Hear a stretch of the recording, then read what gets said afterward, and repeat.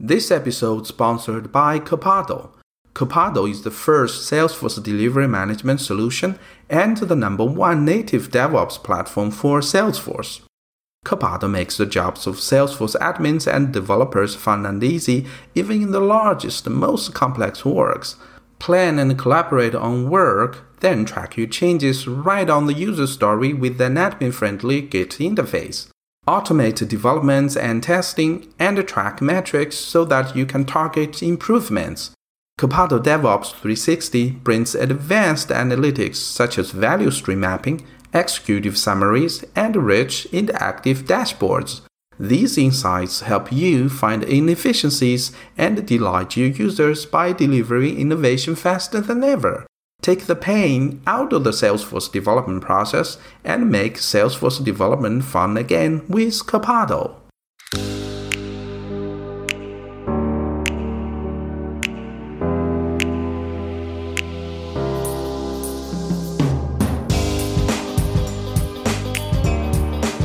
Hey everybody, this is Xi Xiao. This is yet another new episode of Salesforce Way Podcast. Today I'm sitting with James Simone. Hello, James. Hey, Xi, how's it going? It's pretty good. Welcome to the show. Thanks so much for having me on here. So, James, would you like to introduce yourself? Yeah, I'm James Simone. I'm a newly relocated citizen during the COVID-19 lockdown to the great state of Colorado in the United States. I have been working on Salesforce-related projects for going on 8 years now. I run my own consulting company at the moment, focusing on bringing companies into Salesforce. And I'm super excited to be on the show today. I've listened to a couple of the Salesforce Way episodes, and I'm just blown away by the talent that you've managed to interview over the course of your career doing this. It's great. Yeah, thanks for that. I get your information from one of my listeners, Fabrian Tarinda. So I just want to give a big shout out to him.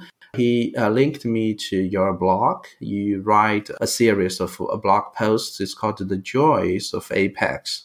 So I had the chance to really read the articles there. I was really blown away with the information you provide there.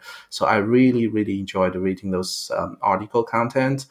It brings me back the joy of reading like Dan Appleman's book or Andy Fauci's book. So I really learned a lot from that, just to let you know. Well, thank you. That really means a lot to me. And, I do consider myself to be a writer. I think that it's important to focus on education, especially in the Salesforce ecosystem, because, those legends that you just mentioned, they've sort of gone before us. They're a little bit less productive in the Salesforce ecosystem in terms of producing content these days, but there are people learning how to use Salesforce and how to use Apex in particular. Every day there's new people learning, and there's less in the way of relevant and new information on how to do so outside of Trailhead. So I've really been trying with the Joys of Apex to bring people something that's new and fresh, and looking at something that I think a lot of people have sort of written off for various reasons. But I love Apex for all of its limitations, and I think that those limitations help you actually to focus on how to accomplish things. So Yeah, it's really amazing. You did this, you spent so much time writing those articles and shared the knowledge. I really appreciate that. One thing is that I know you created a so-called DML mocking library, and you spent a couple of articles really in the Joys of Apex series to talk about what it is and why you created such a thing. So I want to bring all the listeners onto the same page. So would you mind to introduce what is this DML mocking at the start point? Yeah, absolutely.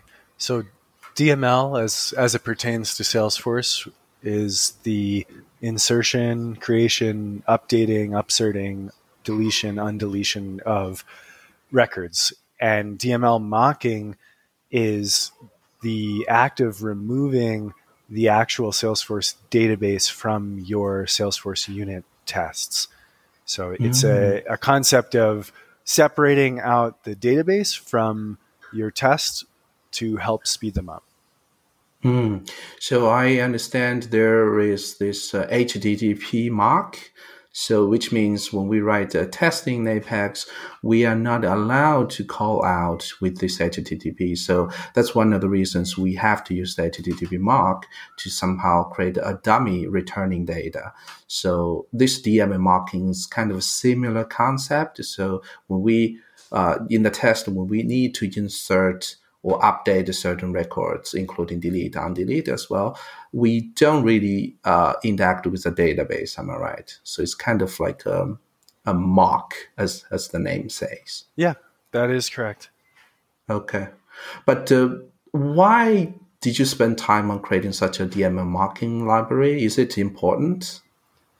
It depends. It depends on your use case. It depends on how many tests you have. I was working for a fairly large company at the time, and the issue that we were dealing with was specific to deploy time, which was starting to impact the developer experience, particularly because there were a number of different settings between the environments, between the sandboxes and the production level instance. And what we were finding actually as part of the deploys is that a deploy to production could fail for reasons that were separate from the unit tests and more specific to data that was in only the production instance.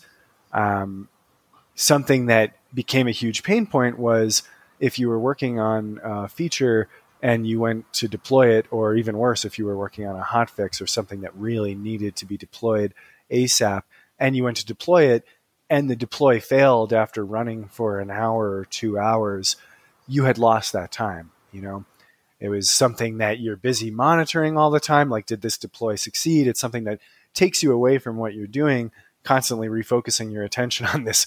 I think everybody's familiar with the deploy tab in Salesforce, and you're watching these tests run, and you see a test fail, and you know that you have to start over. It's a pretty painful procedure. Yeah, I heard a similar kind of explanation from Kevin Jones, who is working in Financial Force. He also told me that the Apex testing take way too much time now, which could be marked up and speed up the time consuming. So I think he shared the same opinion as you do now. Yeah, I don't think it's a very revolutionary thought. I'm certainly not trying to make the claim that I'm the first person who's thought of these things. I'm certainly not. I feel like it's something that I had a specific use case for improving on, and I actually was lucky to have the time to work on improving this, because a lot of the times I think we have these pain points as developers, but we don't get the chance, or we don't make the time to make those improvements. I see, not only for the test. I mean, each time when we need to do the DML and interact with the database, it did take a lot of time in the production code as well, right? So, yeah. Of course, when we mock it out and we don't need to communicate with the database, the time drastically reduced. Do you have some data, like a statistic telling when we run Apex tests with the DML or without the DML using the DML marking, what's the time difference? Yeah, so it's a great question. I'm glad you asked. It's something that obviously I think that the biggest input into how long DML takes when you actually use the database is the number of rows that you are acting on. I like to use the synchronous Salesforce limit of 10,000 DML rows when doing tests in order to validate performance. I think to some extent that is an artificial benchmark, as all benchmarks ultimately are, because it's unusual, I think, probably for people to be actually manipulating that many rows at any given time, especially knowing that if you have one extra row in your data set, now you've encountered a Salesforce limit exception. But in looking at 10,000 rows, interacting with the actual database as compared to DML mocking, I've seen a 90% improvement in testing times versus using the actual database. So if it takes 10 seconds to perform an insert on 10,000 rows, oftentimes it takes less than a second to do the same operation with DML mocking. That's really like a drastic improvement on the test speed. So it totally makes sense to me that now you need to create this DML mocking. So let's also ask, because I see a lot of testing, piloting open source project. I know your project is also open sourced in the GitHub. So I will put the link in our show notes for our listeners to check. But is that a lot of customers of yours are using these mocking libraries as well, or is it just a testing side project? There are several customers who are using it. Yes, I think what I've tried to emphasize in the joys of Apex is that it's not necessary or even advisable if you are working on something that isn't a greenfield project to do a huge overhaul, a one-time adoption of this method. These are theories and approaches to testing that can be incrementally implemented, and you can start seeing results in your next pull request, in your next feature that you're planning. These are thought processes that help you to improve your testing time, but it doesn't have to be, this huge overhaul. You have a pull request that has, 700 changed files in it. I think that kind of drastic change, if you're really concerned about testing time and it's something that you really want to focus on, sure, you could do that and you would immediately see a massive increase or decrease in your testing time. But I think that it's more expounding on the theory and helping people to realize there are things that you can do that will help speed up the next test that you write.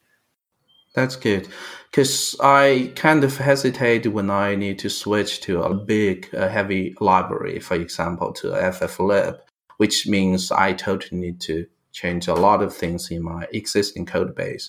But for this DML mocking, we can gradually adapt into this mocking if we want. That's what you want to say. Exactly. And I had the same concern with fflib, which is one of the reasons why I didn't end up using it. Okay.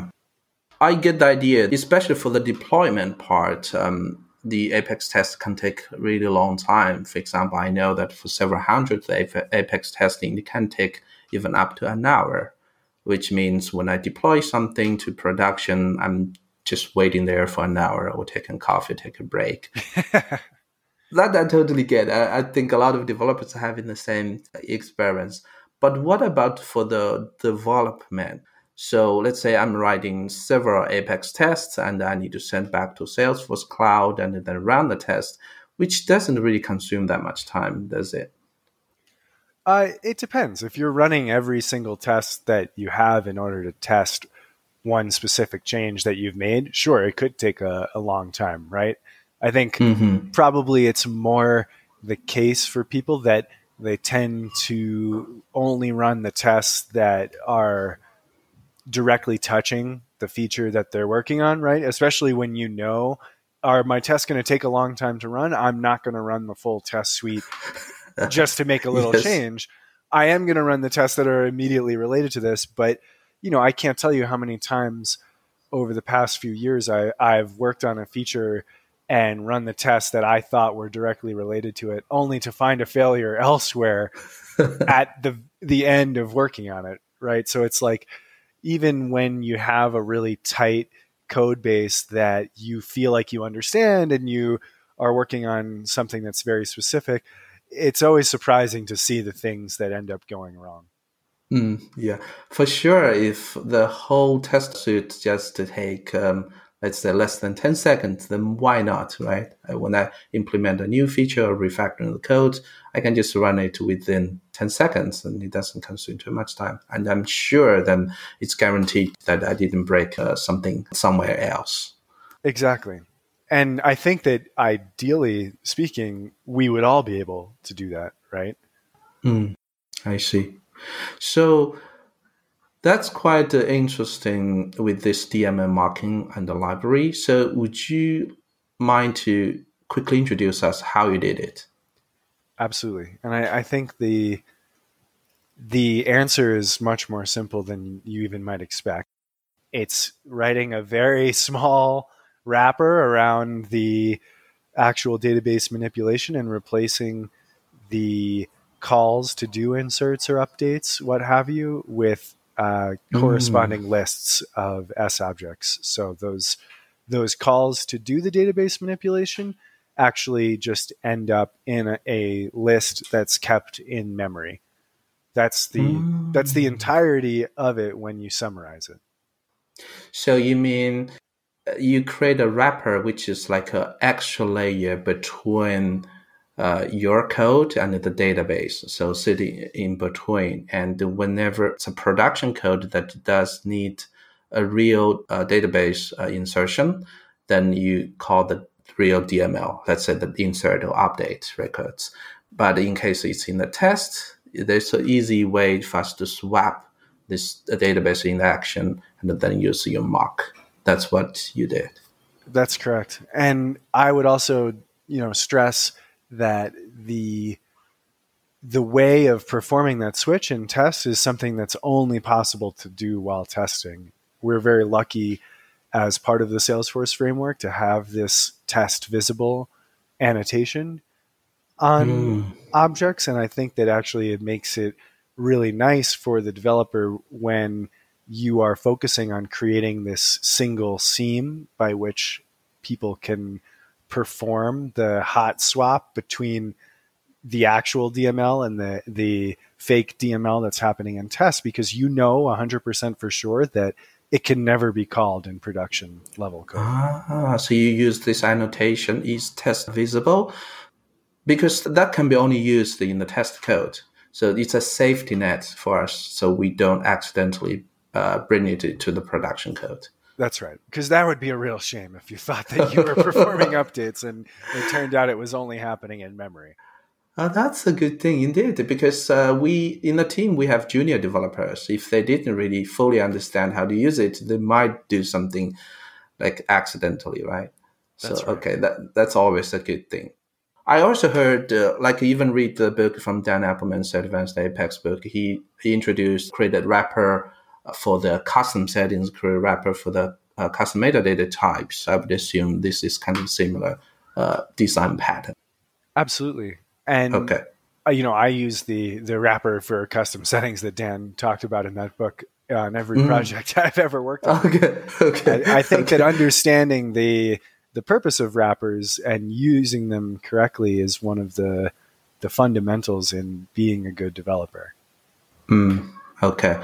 And I understand in this mocking library, you bring in also this factory pattern in the design part. Am I right? That's right. Why do we need the factory pattern? Because the reason is that I know a lot of people don't like it because it sounds really heavy. You can easily instantiate new classes. And instead now you have to always to say, okay, I have the factory, always ask the factory to get a new instance. Yeah, I know. It's interesting, right? Like I feel as though I have this crusade against the keyword new. I'm trying to discourage people from using the new keyword when writing production level and test code in Apex. And for me, I know that the reason for that is I wanted to have, again, this single seam where I only was going to use one approach to perform this DML mocking in tests. And there are other things that I get into in the Joys of Apex about replacing SOQL and SOSL calls as well, which is one of the other big forms of slowdown when it comes to running Apex unit tests. And having that factory singleton that is solely responsible for the creation of objects helps with creating a consistent method of performing that quote unquote hot swap between the mocks and production level code. I want to be very clear. I don't think it's the only approach that works. It's the approach that I happen to like. I know that people don't like the factory pattern, and I can totally understand that. So I think that there are a lot of different ways that you could do this, but the consistency of it is what really appeals to me. And it's helped me to write unit tests that always perform that hot swap in a consistent way. Okay, I see. When you create this DML marking library, you just mentioned that it's just a wrapper and it sounds really simple. But did you encounter any challenges when you implement this library? I like to think the limitations that you experience in working with Salesforce help to focus you on how to solve the problems that you have. But yes, absolutely. To answer your question, the bummers that I experienced in creating the library, there's a couple of them. I think the biggest one was that using dependency injection correctly in order to create dependencies for objects that were going to be able to be used consistently as either a mock or in production level code, I found that the factory pattern was the best way to do that. And I think that that is, in the end, a bummer because you still have to figure out how you're going to perform dependency injection in order to best use this code or best avoid the problem of always having to construct these objects with either a mock or the real DML wrapper in your production level code. So that's definitely, for sure, a big bummer in the sense that we don't have an existing dependency injection framework or even a collection of frameworks for performing that dependency injection in Apex. When you look at a lot of the other object-oriented programming languages out there, there are a whole suite of dependency injection libraries that you can use to bootstrap your application so that when it starts up, your dependencies are installed and use a specific instance of themselves on startup. And that's something that you just can't do in Apex. You have to know the type of the object beforehand in order to do any kind of testing or production level code. So that was a bummer for sure. I think something else that we've talked a little bit about in email was the chunking issue. That's something that handling the chunking issue, which, just to back up a step, is you're not allowed to perform DML on S objects if they exceed a chunk size of 10, and the chunk is incremented every time an S object type changes between objects in the list. So if you have an account that you're updating and you're also updating an opportunity, now your chunk size has increased to 2. And if you're alternating accounts and opportunities, you can only perform that alternation 5 times, right? As you were pointing out to me, it's actually not the case that you're going to run into 10 objects before you encounter this error. It's going to be 5 objects if you're performing an alternation every time. So if you know that you're updating this list of accounts and opportunities, you can only do so in a very specific way without sorting the list. And handling that problem was something that was a bummer for sure.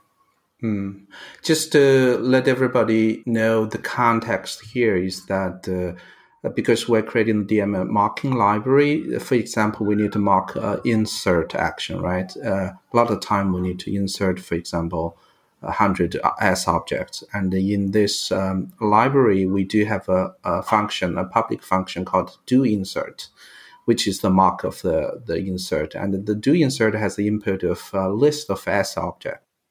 And because the input is a list of S object, you can give in a couple of accounts, couple of contact, couple of opportunities. You can all feed them into this list. But when we really do a database insert for this list of S objects, there is this hidden rule that you cannot alternate too many times.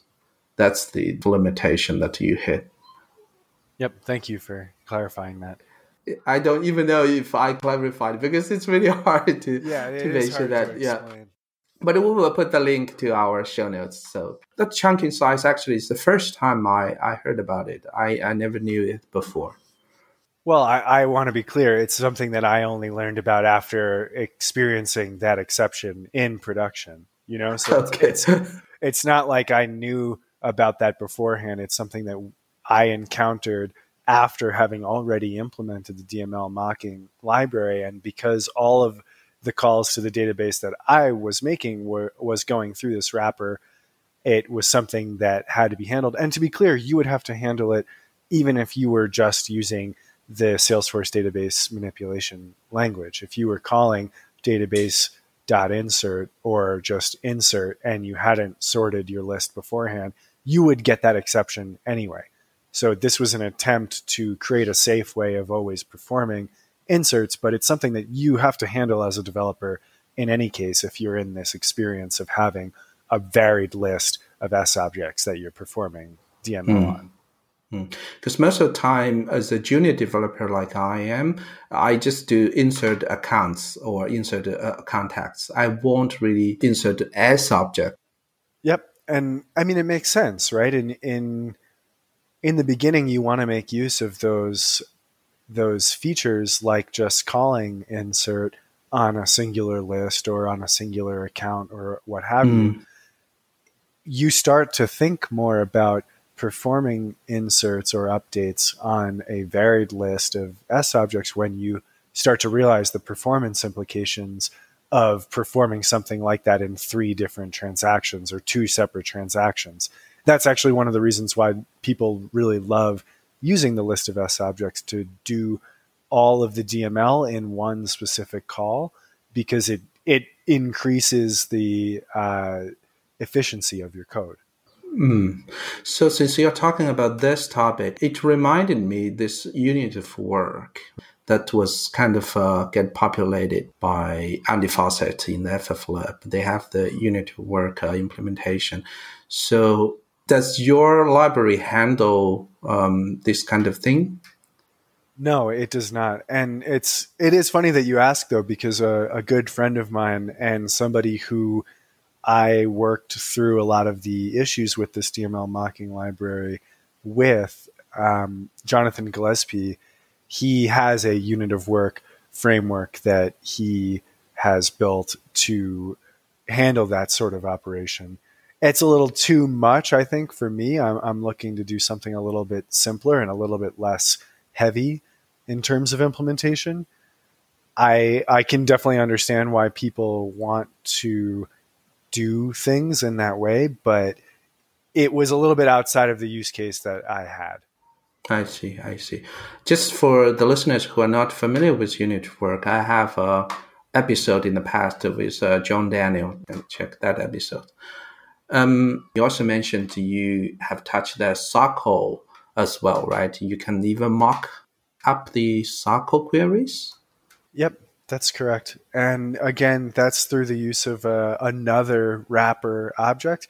I talk about that a little bit less than I talk about DML because I think that the performance implications are much more severe for doing DML versus doing the calls to SOQL. I happen to like it because it allows me and my tests to validate the output of a query, which you would otherwise not really be able to do. So if you want to validate, for example, that you are filtering for something specific by using a where clause or a group of where and statements in your SOQL, you don't have a way of doing that unless you are using a string to perform your SOQL. But that sounds, a little bit dangerous already. As somebody who's working in a strongly typed language, you should be looking at strings with some suspicion already. So doing SOQL mocking for me is a little bit more about validating that the query that's being performed is correct than it is about the performance implications of doing the mock. I do like the fact that I don't have to do inserts. I don't have to do these huge chains of related objects in order to get at the results of something when I'm querying for them in my unit test. But I think that's sort of a ancillary benefit, that the big thing that you get when you do Sockwell mocking is just being able to validate that the query is correct, which is big. Yeah, I see the point. Is that only you created the DML mocking library, or do we already have those others in the ecosystem? The one that I wrote for the Joys of Apex is entirely my own. It is certainly based heavily on other work that I've seen. Again, my friend Jonathan Gillespie is somebody who created, actually it's interesting because he used this phrase Nebula framework, which is different from the Nebula core that you were discussing with Aidan Harding. Okay. So it's definitely heavily influenced by his work there. Again, it's something that, for me, I wanted something that was a little bit more lightweight, and I went to great lengths to write something that could be used much more easily with a lot less in the way of classes and interfaces that needed to be implemented. I see. So I spent some time to read your code in the GitHub. One thing I paid attention is that you have a really good skill on object-oriented thinking. So you know when exactly to use, for example, interface, when to use the virtual classes, when to use the static method, all those things around object-oriented. In the end, when I see the full picture of the solution, it's really nicely encapsulated art of work, I would say. So how did you gain such an experience? Because most of the developers, they don't have that much of strong experience or mindsets against the object-oriented in Salesforce ecosystems. Yeah, it's a good question. I think I've spent a lot of time thinking about code. I was reading about code before I wrote code. I read clean code in, 2009 or 2010. Before I had written a single line of Java, I read clean code, and I didn't understand it at all, But I went back to that book in particular a couple of years later, and it was very interesting to come back to it and realize that I had remembered parts of it without realizing it, that I had sort of absorbed the information in a really organic way. I don't want to use the word osmosis, but so there was something that was absorbed that I hadn't realized that happened subconsciously. And that book in particular, I really recommend to developers who are starting their programming journey. There's a lot of books out there. I think that the way that people learn is so different. So it's hard to say like this worked for me and I think it's going to work for you. I don't think that actually. I think that everybody learns differently and comes to appreciate code differently.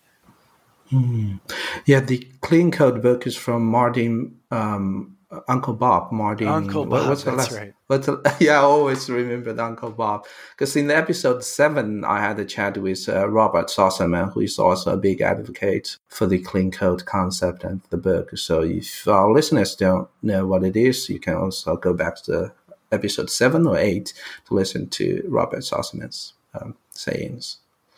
All right.